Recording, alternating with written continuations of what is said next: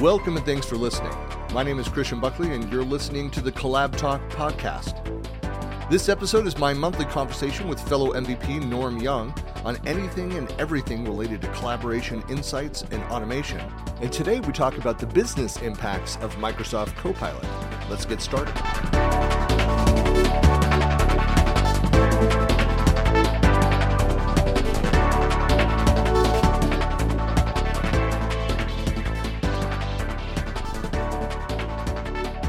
Hello and welcome to another episode of the Collab Talk podcast, where we discuss the convergence of technology, business productivity, and collaboration culture. My guest today, again, monthly, Mr. Norm Young, a Microsoft MVP and the Director of Collaborative Analytics at tyGraph, or something thereabouts. It's something thereabouts. Company. Yeah. So welcome, Norm. Hey, great to be back, Christian. Great to see you again. It's been a while. I've been on the road. We've been away. I think we missed the last recording date, so it's great to catch up because there have been a few announcements. I don't know if you were aware of that. A few is a bit of an understatement. It's like you cannot open up your cell phone or a web page or anything on social media without hearing about artificial intelligence, Copilot this, Copilot that. And it's amazing. All of those releases that have come just as, seasons are changing and it's now springtime in my part of Canada. And and I imagine, Christian, you and some of our listeners have also had the opportunity to see some of these amazing, truly amazing product demos coming out of the Microsoft events. Whether it be in conference or on the different news sources that Microsoft utilizes around Copilot. And I find myself just in awe of the productivity gains that were being promised. Yeah. Well, I love so this is our monthly discussion on insights and automation. And number one item in the news and what Microsoft was pushing heavily. I just returned from a week in Las Vegas at the M365 conference, and the number one topic was Copilot, was all of these things. So here we are talking about insights and automation. It's like that's what everybody is talking about. And I'm interested in, and as I know you are, in really trying to understand, what does this all actually mean? Mm-hmm. What's the impact? I went and dug up. I think you're aware of this. So years ago, when Microsoft shut down their Tech Ed events and they rebranded the event, they shut down a number of product line single product events and created Ignite. And the first one was in Chicago. I did a session. I was asked to do a session because I had done some community, some research and some community polling around what's happening to the IT pro role, because a lot of people were worried about the cloud was going to take away my job. And I made the comment, I said, with all this talk around OpenAI and ChatGPT and how this is going to be integrated in, and now with all the Copilot pieces, we're starting to see Microsoft's vision for exactly how these tools will be integrated in. It kind of surfaced some of those old thoughts and concerns from the community that this is going to take away my job, or what at the very least, someone moved my cheese. It's just that the world is different. How do I adjust? Yeah, that uncertainty is something I'm not afraid to admit. I'm wondering how this affects me. I don't really fear for my job in that sense. You still need people who can shepherd users, organizations through all of these different changes. But everyone at some level must be wondering, how is this going to affect how I do my daily work? How is this going to affect the way my content is represented through my own voice, whether I'm authoring something in Microsoft Word or I'm even programming code using GitHub's Copilot? Things will change. But do you really think it's going to lead to a reduction in either information workers or professional developers? I don't. I don't at all. I mean, I even think from the marketing standpoint, more on my side, my world, people say, "Oh, we're not going to have people writing content and doing a lot of these things." Like, no, they're not. That's not true at all. Like, I don't see anytime soon it, in whole cloth replacing the human interaction. If you read any of the content, I keep hearing stories of people that have written books, that have written the articles and all this content and stuff. Without my experience with it so far is that there's so much work that goes into making it sound like your voice, and you still need to go in and edit and modify and add your voice and all of that you might have just been able to write the article on your own. Yeah, that's right. I mean, it's great for certain things. Well, that's one of the reasons why I like where Copilot is going, is that it's not, again, hey, create this something out of nothing for me so I don't need to do the work. It's looking at the body of work, and it's then being able to go in and speed up the process. Like being able to go in and, for example, and adding in my, taking a document and, this is the latest announcements around Copilot for SharePoint. Being able to go and say, I want to create the SharePoint site based off of, here's our organizational plan document that has all of our branding and the style guide, and for it to be able to interpret that, make suggestions for the site, the design aspect of that, I mean, it's just incredibly fast and powerful. It is. And so the user who would normally be creating that page or that site is not relegated to a lower role because Copilot can do it. They're able to be more efficient in their work. They've gotten a head start that will undoubtedly add some value to that current work stream. So hopefully their capacity goes up, or maybe even they go higher up on that value chain of their own work. So for the information worker, the ones or content creators, I think this is a step in the right direction.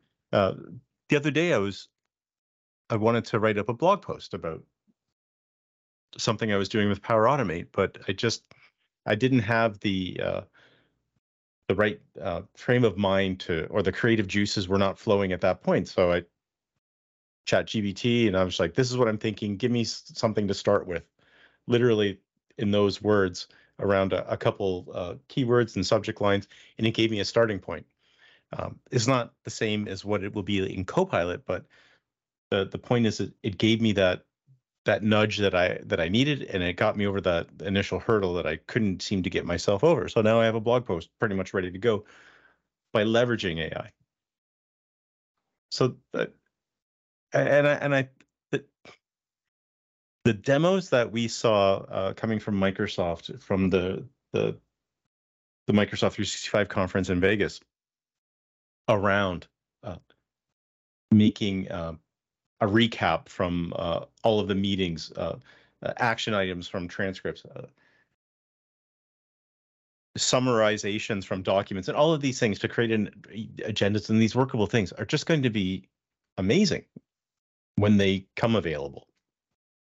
That's the key point there. I mean, a lot of it, I mean, you and I both just said the same thing, that our experience is based around the tools that are out there in live. And I think if you look at the Copilot products, in fact, I'd have to go and check on the state of each one, where they are in their release. I think the GitHub Copilot has been out the longest. There's just the announcements out there about the SharePoint stuff. I think still in private preview, or they're starting to open that up. So not a lot of people have actually gotten their hands on Copilot and played around with them. I know there are quite a few people that MVPs in the community that have been part of the, I'd even call it alpha and beta testing. So they're the ones that are actively blogging out there. They've been seeing it. I think of like Daryl Webster is kind of at the front of the line on anything Loop related, for example, and the Loop Copilot stuff. So we're still, can we really fully understand that impact until we've actually started playing with it? I don't think so. The one thing that keeps coming to mind for me, whether it's Copilot for like the personal productivity apps that we have in Office 365 or Copilot and GitHub for development, so I wonder if there's going to be a standardization of the work quality that comes out. Everyone has their own coding style. Everyone has their own voice in their writing and their content creation. But I wonder if people are equally leveraging these Copilot type technologies, will you start to see a consistent style of product development in GitHub Copilot driven projects, and the same with the style, the voice, the representation of content in those productivity apps? What do you think of that?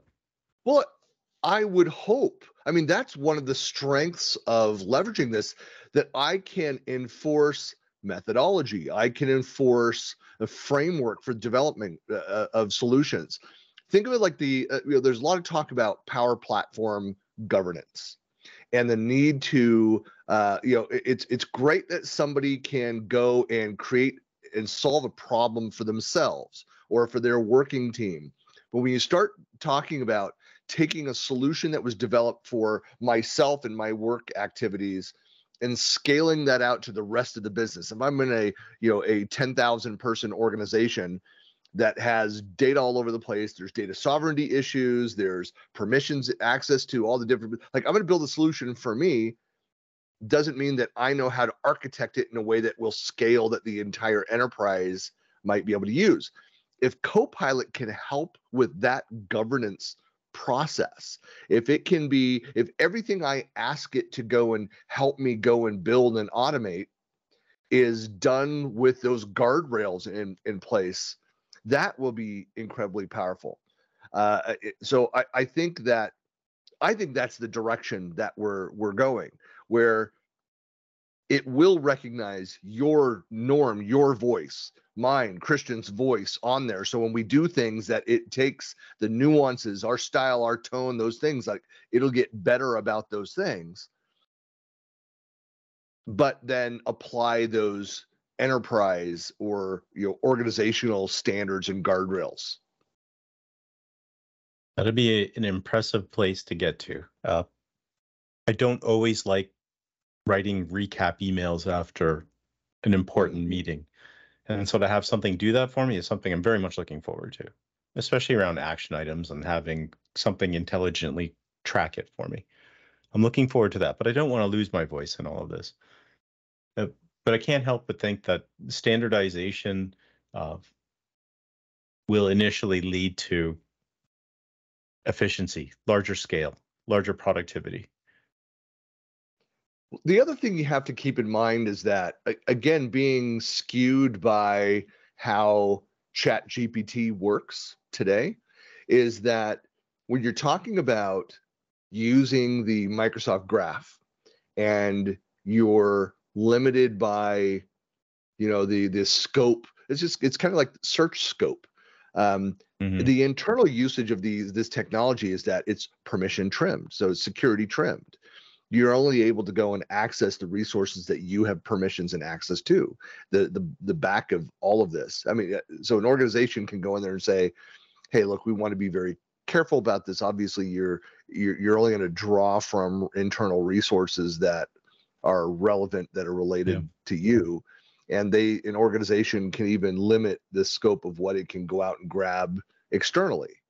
And another change that's going to happen that will impact this is that more and more organizations, I don't want to get into like the pushback against AI and the things that are out there. Like I know there's the conversations around ethical usage of AI, and there's all this kind of stuff that's out there, and there's a lot of noise, and then there's what's actually real to an enterprise.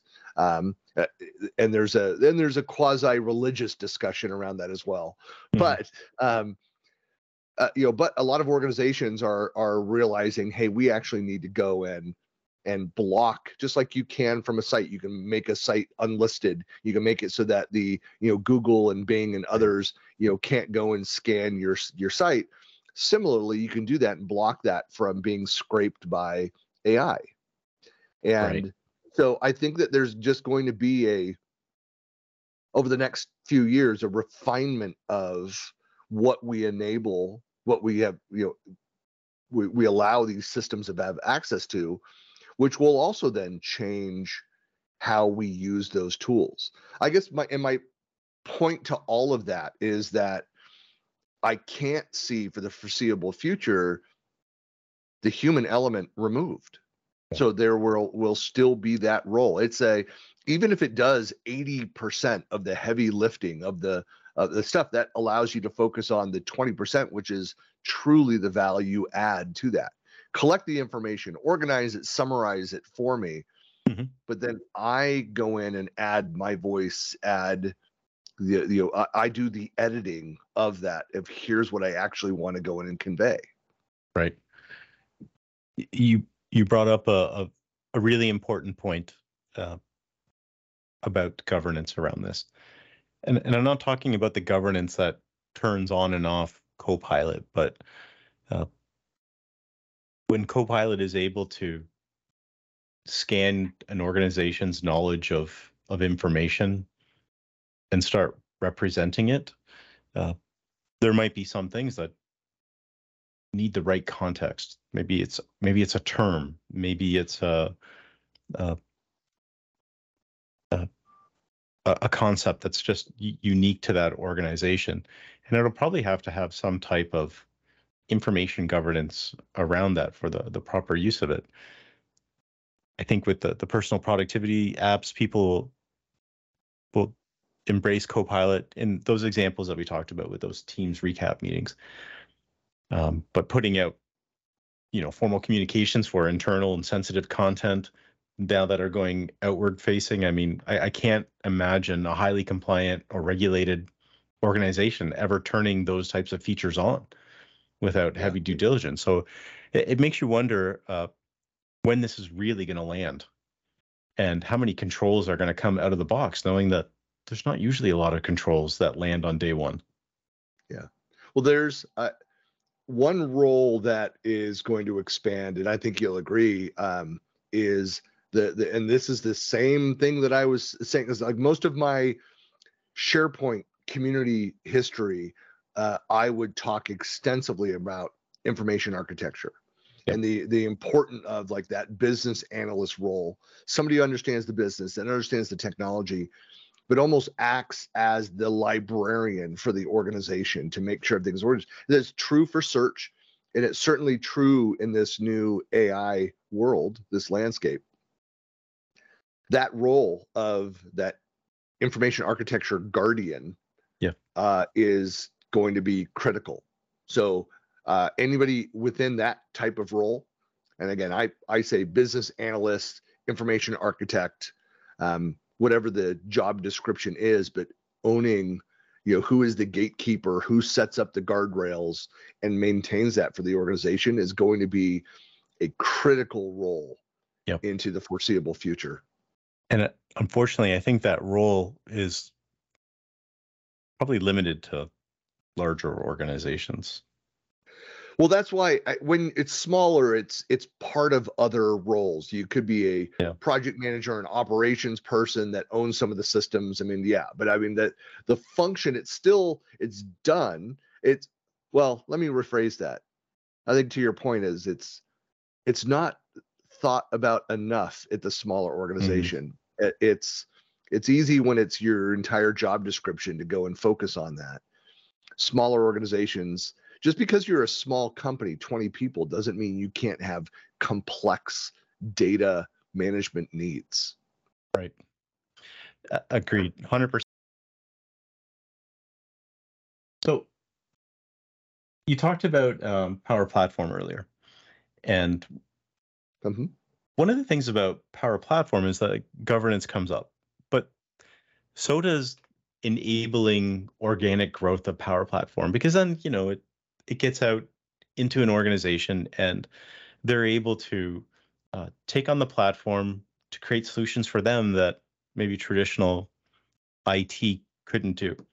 So when you think about Copilot, AI automation that could come to Microsoft 365, Do you ever envision that there would be organic growth, or would it be something that is strictly governed in many organizations? I think the reality is that, look, I'm one of these guys that I think sprawl is a sign, is a good thing overall. There are problems that come with sprawl. You need to get under, but if you don't have sprawl, it means that people are not using the platform. And so I think you need to put guardrails in, but where to get to the point where you're heavier, how much, that heavy foot of governance on the neck of the populace, like you need to be very careful with that. You can't stop people from getting their work done. And so you've got to find that balance. And so I think, again, I go back, sprawl is a good thing because it means people are using the system, and you just need to get it under control. Even if you're slightly behind, the ball, that the sprawl, it's slightly greater than what you can, like that. I think that's a good, there's a name for that too, where it's that you want to have, what it's like, you're towing a car, you don't want slack in the line, you want to have, you want it to be taut, you want it to be, no slack. So, and I think that's kind of what you need to have with governance, to find that balance, no slack in the line between governance and the sprawl that's happening.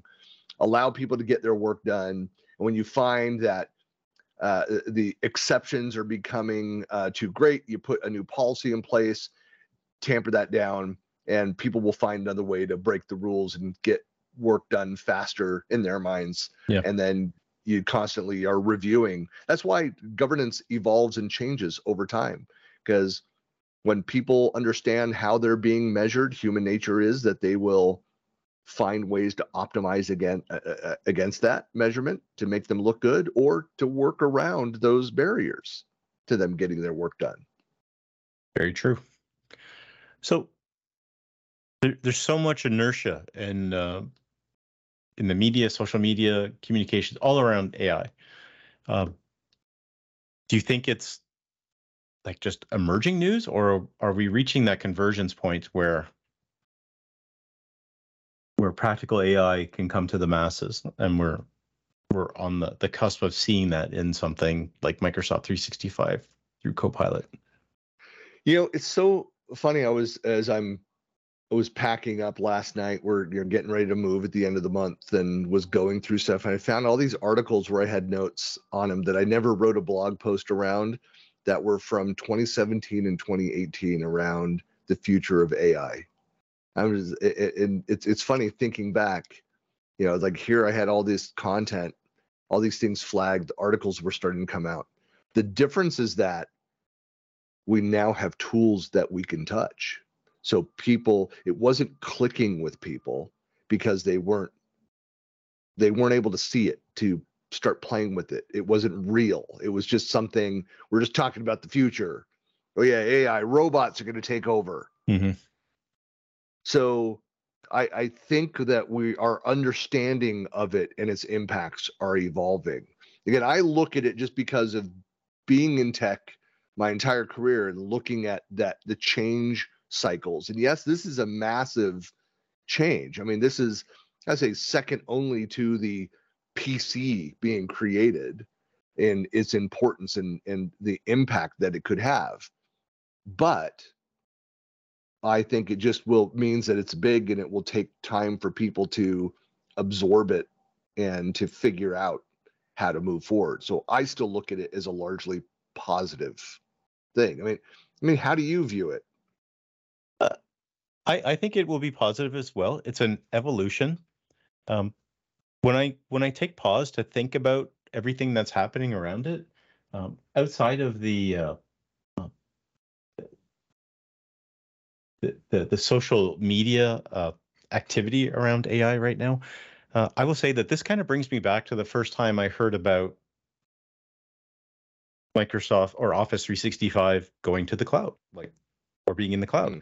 At that point, I was all on-prem through file servers and local database servers and local email servers, and everything was done that way. And the the promise of having someone else at a minimum manage all of the servers and infrastructure and have a lightweight web front end to do all of my work was very promising.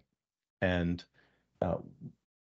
you quickly made that transition into that, like, this is my everyday now, working through cloud apps and services. And so I wonder, like, once Copilot is released to the masses and it's ingrained into my working ways and everyone else's in my working periphery, I do wonder if it's just going to have the same effect. Like, you see, like, oh, this is great that I don't have to do it. We all know that there's another cost of ownership besides the licensing fee, and it's all around that due diligence, that governance, that adoption training to make sure people are using it the way that it was intended and for the best benefit of the organization. But where, again, to go back to the start of my thought process here, is like, the only thing that's different for me is like those social media impacts that I'm seeing where AI is creating this amazing or very funny artwork based on real life characters and things like that, which you never got that around cloud computing. It was more just like, what is the cloud? And, old people looking confused. And hopefully I don't fall into that category when I'm talking about AI and Copilot. So my hope is that it does land with a minimum set of controls that safeguard people, classic guardrails example, and that some of that mundane work that I have to do, especially after a meeting for recaps, action items, I want something else to do that for me, and I want to move up higher on that value chain of where I choose to spend my time. Norm, so here's a question I've had. This has been kind of the conversation the last few weeks at these several events that I've attended. Norm, personally, do you care if you're reading content, whether it was generated in full or partly by AI? If you're engaged in reading an article, reading a book, do you care how it was generated? Does that make, if you're fully engaged in a story and then you find out that 2/3 of it, 80% of it was generated by AI, how important is that to you? What happens at that point? Do you throw it down and discuss? No, absolutely. I won't read this. No, knowledge and information trump all of that as an information worker. However, some of us have a unique voice. You do. I mean, I'm certain I've read some of your blog posts in the past, especially around our mutual affection for 80s pop music and alternate music from the 80s. And I don't think Copilot or any other piece of AI is going to represent your style of writing in that case with the same level of enthusiasm for bands like Duran Duran and so on. So no, I won't treat it as a lesser output. And something that comes to mind is my kids are always watching these YouTube videos, and I swear it's the same voice in all of the videos, and it's not the same content creator. So I can't help but imagine that is like some voice generating tool, AI, I don't know what. But all of that content has kind of like, it seems the same now. It's getting a bit melded in together. It's all a bit vanilla to me. And so I guess when you pose this question about the authenticity of work, it's less about saying it's from you or I. It's more about hearing an authentic, different voice, a unique voice.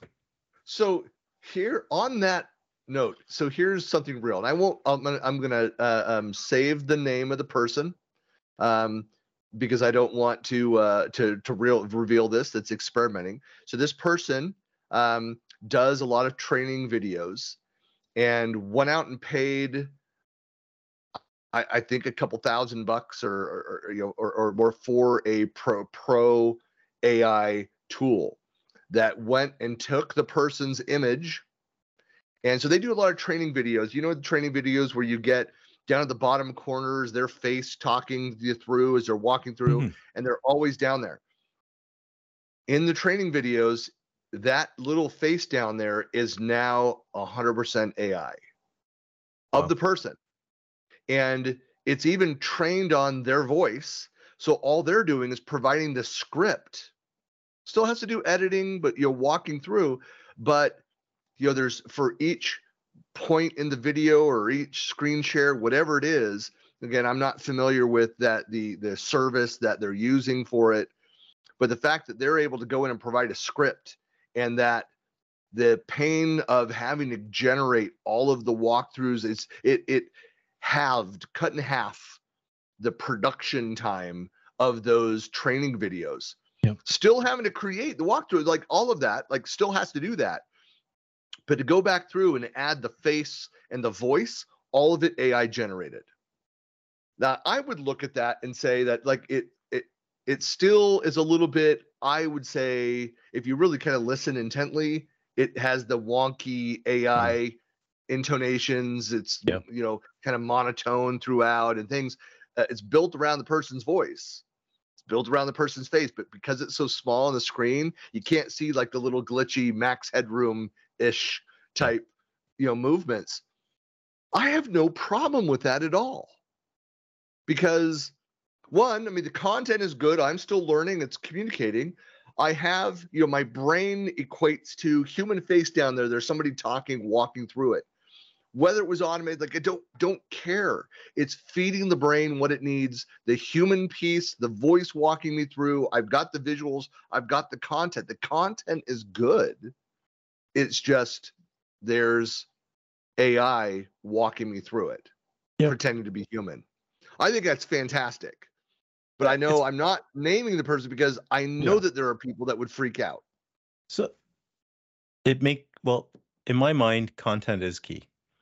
It's like if you're paying for that training video, you want to come away with the learning objectives.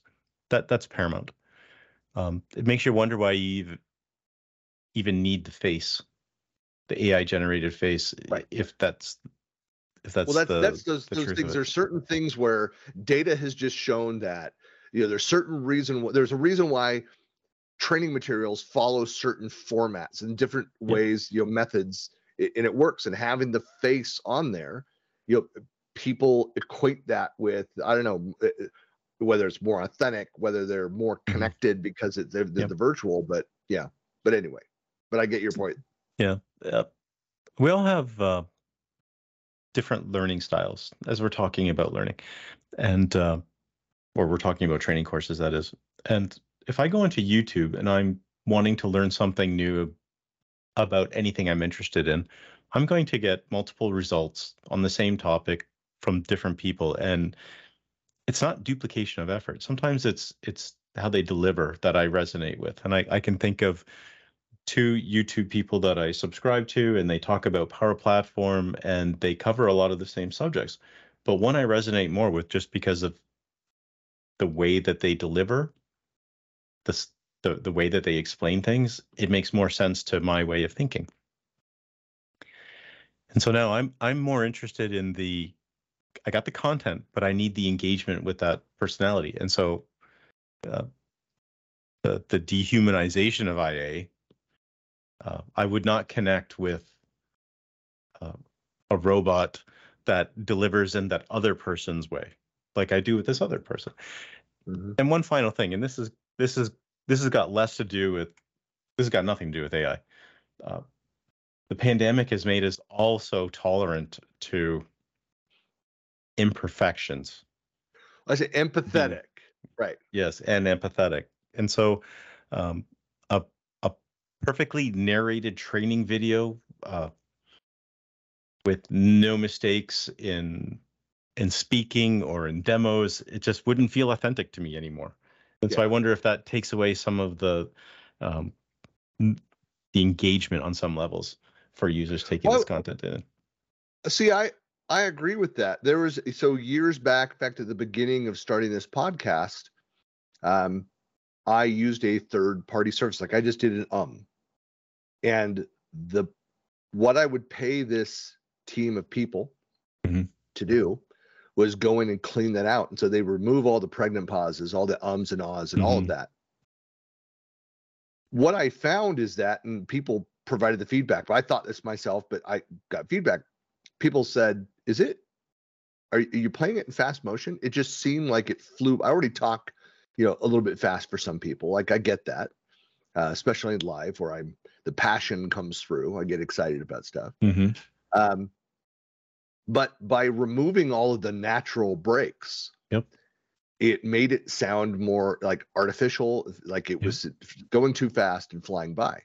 So I prefer to have the raw. I used to always joke that I think I probably said this when we started doing content together as well, where I said, hey, if you make a mistake, look, I'll just make fun of you for weeks afterwards or whatever, call you out on it. But that's part of the fun. It was, I have my style of speaking and writing. It's very, colloquial. It's very conversational rather than formal. So even when I started my career as a technical writer, I tried to let the personality come through in the writing style. Yes. Even for technical documentation. And so, hey, it's done pretty well for me throughout my career. And so I think that my feeling is a lot of where we are. Well, again, it comes back to, it's not an AI thing. It's that have gone through the pandemic, is that it's become, people appreciate having that more natural style of conversation and the content around it, like less editing, less refinement, more raw, more realistic. Yep. Yeah, that's how the world operates. Yep. And I think that's tying it back to the AI. I think that is where, as the models get trained to do that, to be able to pick up, if I'm able to go and I log into the system and it knows those colloquialisms, it understands my style of speech and writing and is able to pattern more after that, that'll be interesting. Yes. And now there'd be a whole service where you could maintain your own what is that? What would you even call that? Your own writing style. I don't even know what it's called, knowledge base or corpus of words, it's almost like having an AI ghostwriter. Yeah. It's the Christian Buckley AI model. Well, that's a scary thought. I know it might have some good music coming out of that, but yeah, the sound. For those of us born in the 80s, or grew up in the 80s, I should say. But that'd be something. That would be interesting if you could bring that too. But then again, it's really muddying the water. So I guess one of the things that I kind of bringing this last part of the conversation together to where we started is that I continue to look forward to the personal benefits that I'm going to get out of Copilot, and I think it's going to be exciting to a broader audience when they get access to it. Hopefully they do. Hopefully the licensing is around all the Copilot features is something that is attainable for most organizations. But through it, the thing that I'm going to be very cognizant of is I don't want to lose my voice. Yeah. And I still want to have represent myself and my work quality in a way that makes sense, but I will not forego an opportunity to be more efficient in my work so I can do higher value things. Yeah, I think that's going to be, Microsoft has, that's their task, is helping organizations understand, the theme of the, do more with less. Like, I get it. I agree with that. Yes, there are real people and jobs that are at stake around some of these actions, but I think it's going to generate more than destroy, jobs and opportunities. So I think people just need to start, to understand, what is the value, what's the reality of what it actually does and what I actually need. And again, it goes back to, I think, what we've both been talking about. It's going to do some of that heavy lifting so we can go focused on higher value activities instead of summarizing. Like it's one of the best things that I'm doing now is I'm, a long article comes in, I'm doing a bunch of things. I don't have the time to sit and read the whole thing. And so I will just ask ChatGPT, hey, can you summarize this article, point to the URL? Right. And based on the summary, I'm like, oh, hey, I'm going to go flag them and go back and read it in detail. Or others just like, okay, I get the gist of it. All right, got it. Yep, work smart. Yep. And I think that in having more of that in our lives is going to allow us to go and focus more on those things where we're actually adding value. I mean, it's going to go and summarize. It's going to be able to provide, better insights into complex data and be able to compare across different sites. But then it's kind of like management. It's like you can only so much. The data tells you something, but then you have to make a decision. You have to move things forward. You have to, actually manage. And I think that's the piece we can't forget. It'll automate a lot of things, but you can't remove the human component. You have to then take action and do something with that. And AI can't do that for you. Not at all. Yeah. Well, awesome. Well, hey, Norm, as always, great to talk to you. We'll be back. I'm sure there will be a slew of new announcements by the time we get together next month and do this again. I will be hopefully in another state next time we're talking. Oh, wow. So, yeah, getting ready to do that exciting, I don't know how many miles it is, but I know it was a 19.5-hour drive to get from here to from Lehi, Utah to Dallas, Texas. So looking forward to getting that move done. I wish you all the best with the move to the new house. Safe travels. And it was a really nice chat, Christian. Okay. Thanks a lot, Norm. Take care of yourself.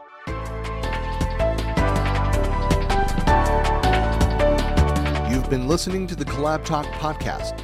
New episodes are published on most Fridays, and you can find us on Spotify, Apple Podcasts, iHeartRadio, and most other podcast platforms. Thanks for listening.